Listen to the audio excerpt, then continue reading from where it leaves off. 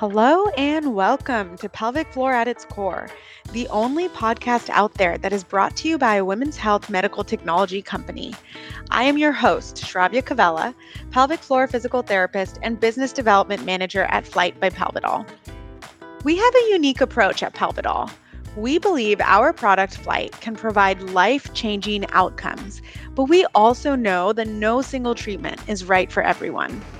We are therefore working hard to increase the collective knowledge out there about the importance of the pelvic floor. Because the more we work together, the more we can work towards increasing access to pelvic floor care so all women can truly live their best lives.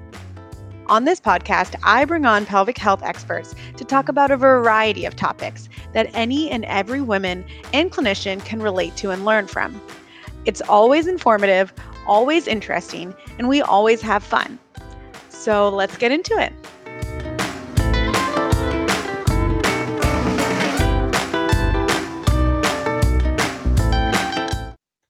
Hello, everyone, and welcome to another episode of Pelvic Floor at its Core.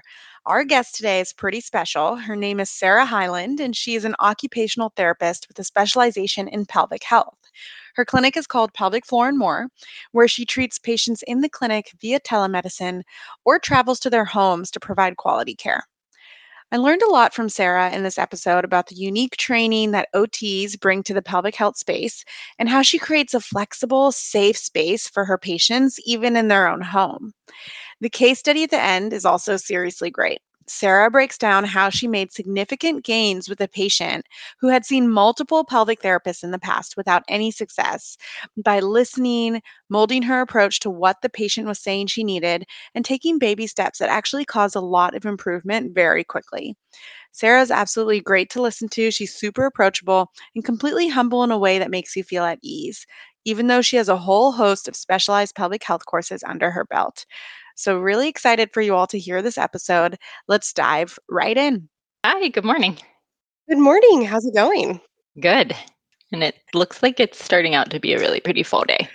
I know. I can't believe it's fall. I am so excited to have you on with us today talking about the occupational therapy profession in the pelvic health space. Let's jump right into it. I want to know about you. I had always thought, I guess, that I would somehow end up in a helping type profession. So when I started undergrad, I was thinking that I was going to be a special education teacher, but I Oh, didn't love the cool. education courses. So I switched to biology because I found that really interesting. And I was like, well, maybe I'll go into medicine. And I was working at a summer camp for people who had special needs. And one of the moms said to me, you should be an occupational therapist. You'd be really good at it. Oh, And I was wow. like, I actually don't know what an occupational therapist is.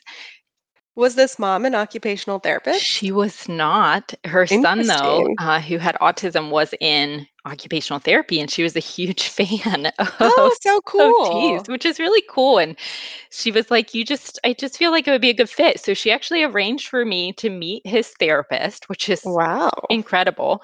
And I shadowed, and I was like, this actually is a really awesome career. I love it. And so I applied to OT school, which is it's wild. I did all of my pre-OT hours with his OT Oh my shadowing. gosh. It's funny how that worked out, I guess, right? Yeah, it's just like it's the most random way to find a profession, and I love it. It was amazing. She should be a matchmaker, I feel like, for her job or like a career fit specialist. I love that. I realized pretty quickly in OT school that I gravitated strongly to mental health, but even a little bit more of a niche within it. I heard someone speak about a program in St. Louis where I went to grad school about a program for people who were HIV positive and then Hmm. also experiencing either difficulty with housing or being at risk for homelessness or who were homeless. And this OT worked at that program. And I was like, that is amazing. I love that. I had interned in the sexual health department of the public health department in undergrad. Hmm. So it kind of meshed a lot of things I liked. So I ended up doing my master's project there. I worked in this like kind of community based broad life skills. also sexual health. So then fast forward a little bit. Interesting. So Okay. I would do an occupational profile. It looks like a psychosocial assessment with Uh-huh. each of our clients. They were all in our transitional housing or some in the homeless shelter system.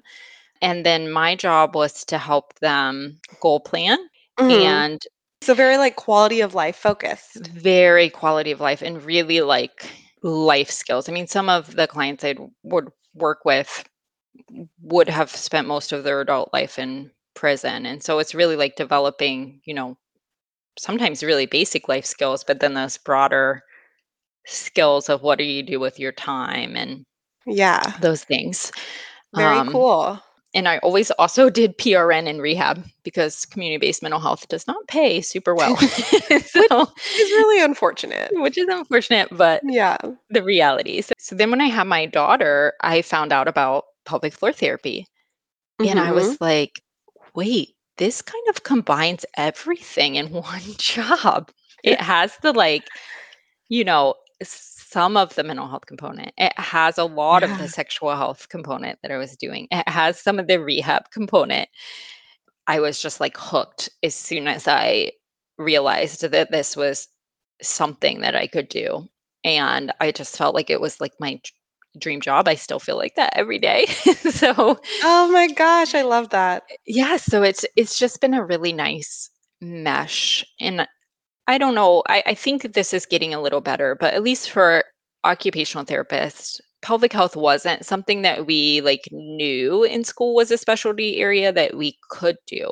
You talking about the mental health aspect. You found that component in pelvic health as Yeah. well. Like that as a PT is interesting to me because I know OTs definitely have that special training. Like what do you feel like you brought into your practice from that training or what has grown out of that?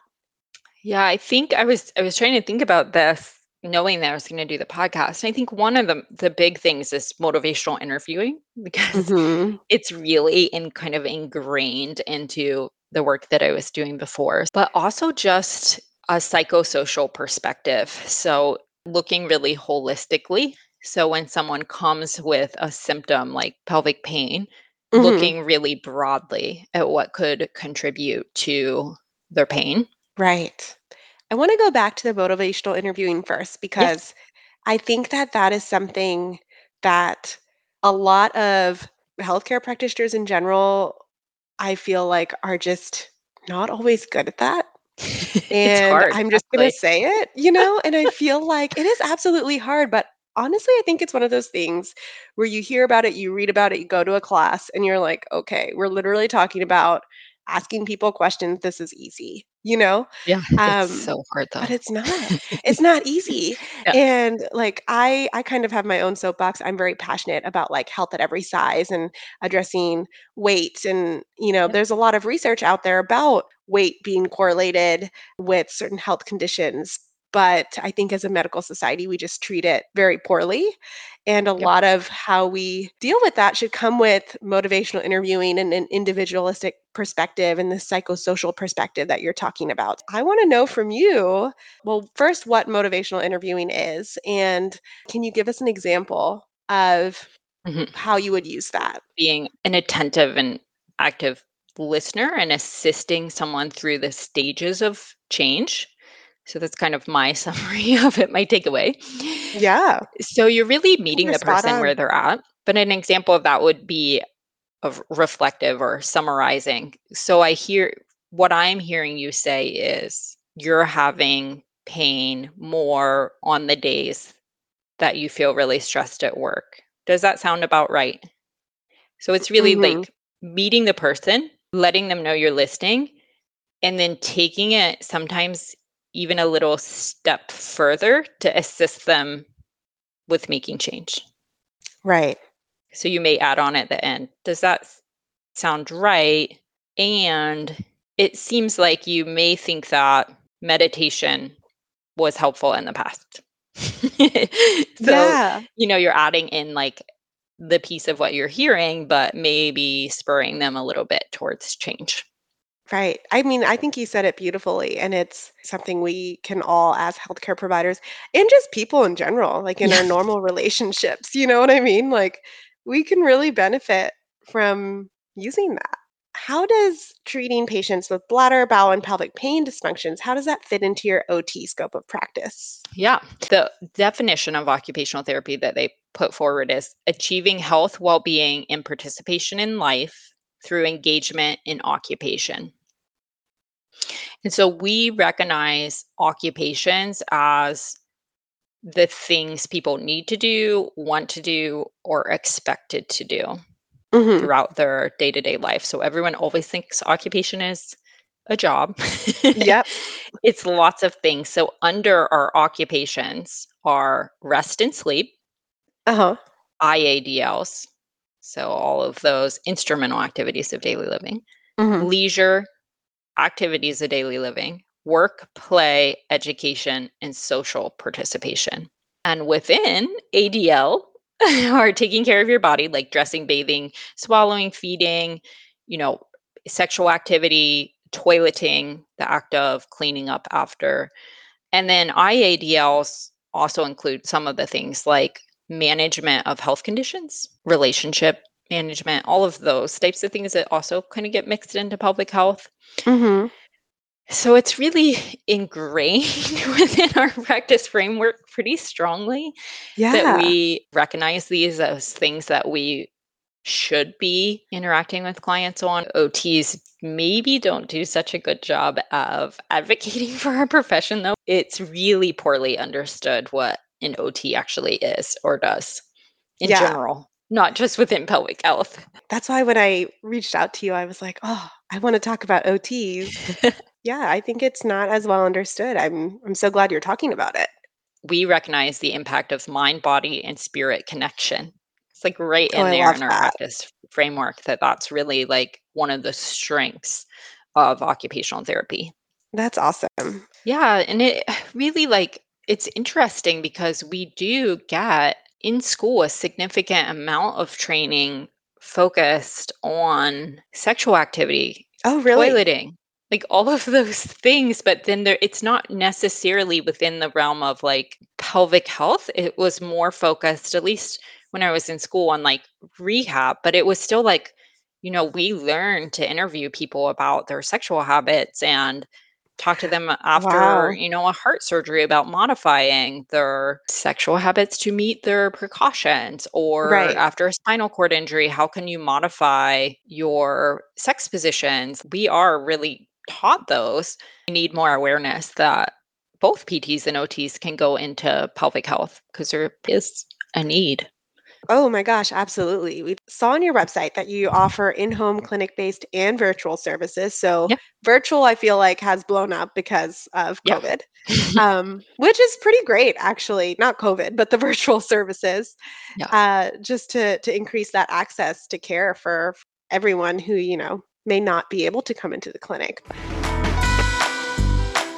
Flight is more than just a product, it's a service. Are you ready to learn more about whether Flight is the right choice for your lifestyle and your pelvic floor? Or do you just have questions about your pelvic health in general? If so, go to www.flighttherapy.com and schedule a free chat with Leah Folker, a pelvic floor physical therapist, today. Back to the show. Do you do pelvic health services in home with those patients? So, meaning you travel to their home and you will do an assessment there, an evaluation, treatments. What does that look like? What are your challenges there? Yeah, I actually really love the mobile and home services. So, primarily, I would say there's kind of two groups of people that want the home based care. Hmm. The first group are usually people that are either third trimester of pregnancy and having Oh, significant amounts of interesting. pelvic girdle pain, and it's just bothersome for them symptom wise. Yeah, that makes Yeah. total sense. And then the postpartum. So those 6-week post-birth visits where it is torturous to leave your house with a small screaming baby who wants Yeah. to either feed all the time, or it's hard to like coordinate a schedule. You're not sleeping. Definitely like the pre postnatal. And it's really nice for me to do particularly the postnatal, that 6-week-ish visit Mhm. at home because I get to see a little bit of the environment that the person is in. And that tells me a Right. lot about where their mental health is. That I love. It makes it so much easier to make a plan that's really client Mhm. centered because we're using whatever is in your house. So if we start to make exercises, which obviously are graded to where the person is 6 weeks postpartum, but we're Right. using what's in the house. We're putting it into the person's routine so that it's easy to carry over. Then Yeah. the other group of people I would say that often will ask for a home visit are people with a history of trauma, particularly if that trauma was in a clinic or hospital, whether that be a Right. birth trauma or an OBGYN. So if they have a dog that makes them feel regulated and safe, their dog could be with Yeah. them. Wow, that's huge. That is Yeah. huge. Of course, if I'm going to do a pelvic exam, I bring my own treatment table. I think that does help some, kind of like a clinic in my car. Yeah. You But just I bring the do, clinic to them. yeah, I do. I would say Yeah. honestly, people, I think, feel more comfortable at home. Even Yeah. with the pelvic exams, I've never had anyone be like, "This is feels weird that I'm having someone do a pelvic floor exam at my house." They Right. actually feel really like, "Okay, I'm in charge of this." Do you generally find yourself recommending that to patients who come to you with a history of trauma, or is it something that you find generally they have the insight to be able to say, "Hey, this is what I would prefer"? For some people, because of their housing situation, they don't want to be at home. So maybe they're in like communal housing because they're a college student or, they have a roommate. So they will want to come to the office, but then I'm trying to incorporate some of those same things that they might have at home. So I'm saying, okay, are there certain scents that are triggering for you? Is there a setup that feels more optimal to you if you do come in? I feel like the Yeah. theme I'm hearing is you're giving them agency to be Yes. able to choose their care. Right. Yep. That's huge. The whole Everyone can do medical system should it. do that, you know? Yes. That's fantastic. Let's go into our case study, Sarah. Yeah. What are some of the key things we should know about this patient in your case study? This person's in their late 20s. They have pelvic pain. That's what their intake form says. And they've tried therapy 3 times and feel like they kind of failed, in their own words, at making any changes, getting any improvement long term in their pain. Mhm. Their main goal is to be intimate with their fiance, which they have not been able to do without pain. And so as OTs, we kind of look at different things, client factors, which are our values, beliefs, body structures, and then performance patterns, which are someone's habits, routines, rituals, roles, and then their performance skills. So like all their motor, social processing skills. Client factor wise, this person has a history of anxiety, a history of trauma, body function wise, a lot of constipation. And do they know they have No, no, constipation? no, absolutely not. Yeah, yeah, I feel right. like that's always like everyone's like, no, I'm not constipated. And then you ask more questions. You're like, yeah, actually, you are constipated. Yeah. So constipation and urgency. They're having to pee frequently, sometimes leaking up to every 30 minutes, actually, and it's really disruptive to work. Routine wise, this person drinks about 16 ounces of coffee or matcha every morning, and then on the way to work, doesn't typically eat all day, works about 10 hours, comes home, may eat takeout, or if their fiance has prepared something, and either watches TV or plays with the dog in the evening. And then Okay. performance skill wise, she notes that she has a lot of trouble executing plans. So she has a lot of plans to eat healthier. She may even like make a list of groceries she's going to get, but actually doing it is very, very difficult. She saw two pelvic floor therapists and a PT, and she said that the one did biofeedback, Okay. and she didn't know how to carry that over. The second did manual therapy actually for a year, and she had significant improvement every time she went, Uh-huh. but she didn't know how to carry it over to home.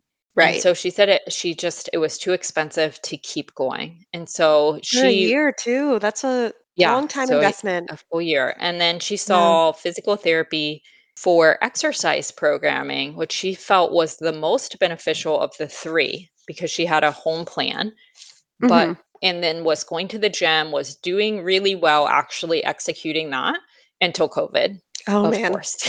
Of So course. she is at this point where she is desperate to feel better, but doesn't Right. really know how to start. Feels like there isn't a lot of hope because she's tried this multiple times. So she's like, this is my kind of last ditch effort. Yeah. Is can I do anything to get better? What were the things that stood out to you that you felt like, okay, this is where we need to start? This is an IADL under the occupations for our framework.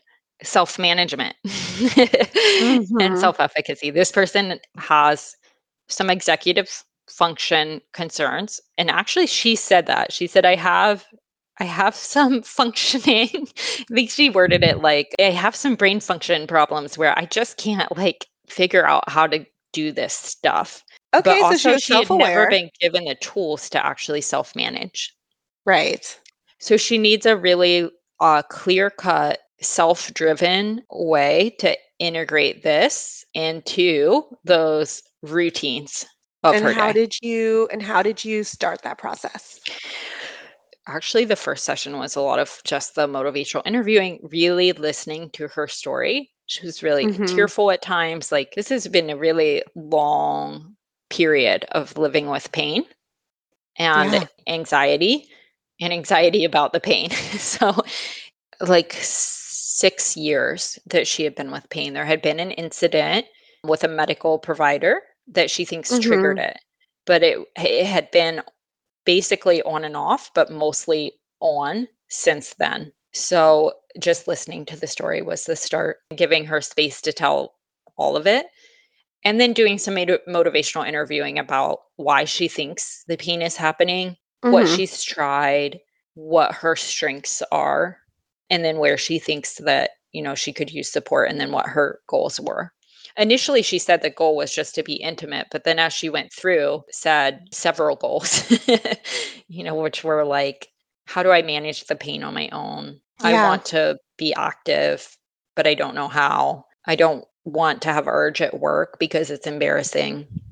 Yeah. So there were actually several goals within there. So it's just really kind of listening and getting the goals first. What I really like about that is you were asking her, what do you think is going on? She said that she thought that it was because of that incident, the traumatic incident with the medical provider, that she had this.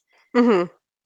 Like that was the why was actually not a musculoskeletal reason that she Right. had pain. It was actually this event of trauma that she was certain had caused the pain and likely was, a driver of the pain, but it wasn't for her. It was not a musculoskeletal. It wasn't like I had a fall or, you know, a nerve injury or anything like that.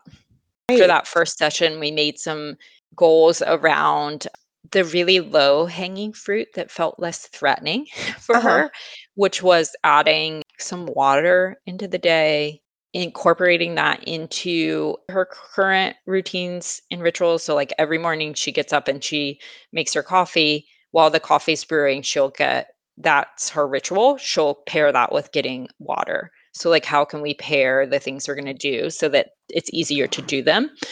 Right. She decided to add fiber and collagen to her coffee because she didn't think Okay. that she doesn't like to eat breakfast, but that way she's getting some fiber and some protein.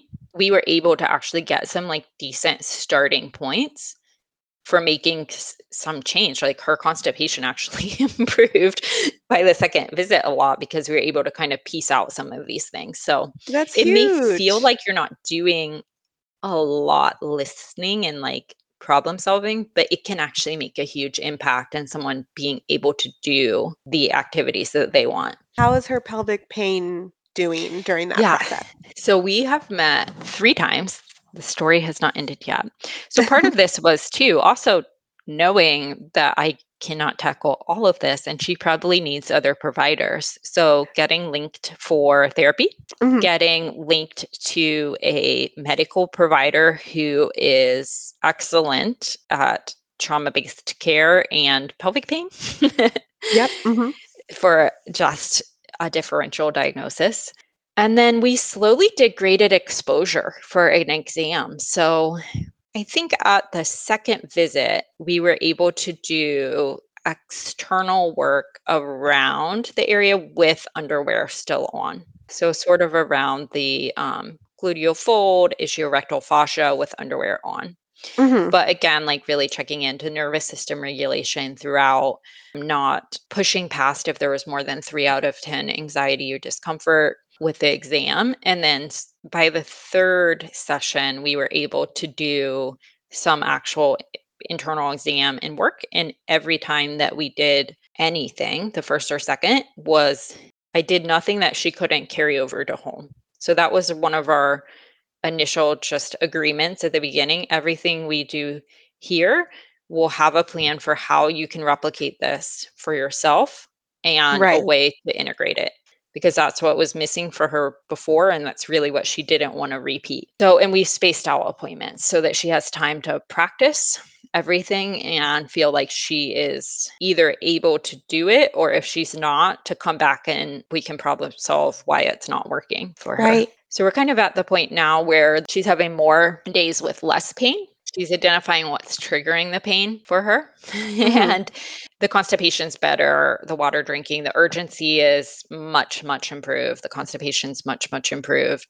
And she's starting to feel like she has some self efficacy with it. And then we're waiting for the other care to kind of come in, which I think is going to be really helpful. So we've spaced out our next appointment so that there's time to really integrate with other providers. It sounds like with this approach, she's actually able to conquer the doing it part, like Yes. the going home and executing her plans. Yeah. And I'm not always amazing at this. And I think this is something that You we sound like you are. yeah, try. Remember, this is 3 people combined. But sometimes we just make a plan without asking the person if they can actually do the plan. So we're like, Right. okay, here's your 5 exercises.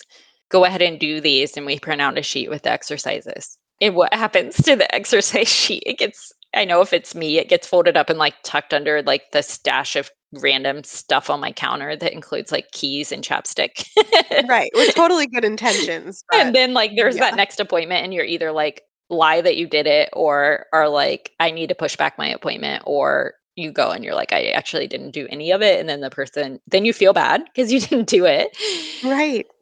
But I think that's the piece that we miss a lot is like how do you actually put the plan in? And I think that's where OTs are super skilled because we learn so much about activity analysis, Yeah. routines, rituals. Like, how do we integrate this into someone's life and make it meaningful for them? Mhm. Mhm. Which is huge because It's huge. I think we forget it though, that that's like our special area. We like for whatever reason are kind of like, "Oh yeah, I'm an OT." Rather than oh like, my "Oh, I gosh. have like all these amazing skills that I learned that can be so useful." I think because they feel Absolutely. like soft skills. You know, it's not like I know this Mhm. amazing manual skill and like you can see it. It's like this really Right. soft skill that's so useful though. Yeah, kind of like what we were saying with the motivational interviewing. Like those are Yes. hard. They're difficult skills, Yeah, they take but time. That's yeah, the other thing, like, you really have to spend time with the person and be willing to also feel some discomfort yeah, with absolutely.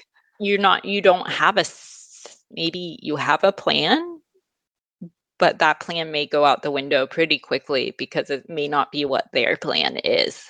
Well, Sarah, that was so enlightening and wonderful to learn more about you as an OT, but also just about everything you do. And give yourself a shout out real quick. Just let everyone Yeah. know where they can find you and where they can learn more about you.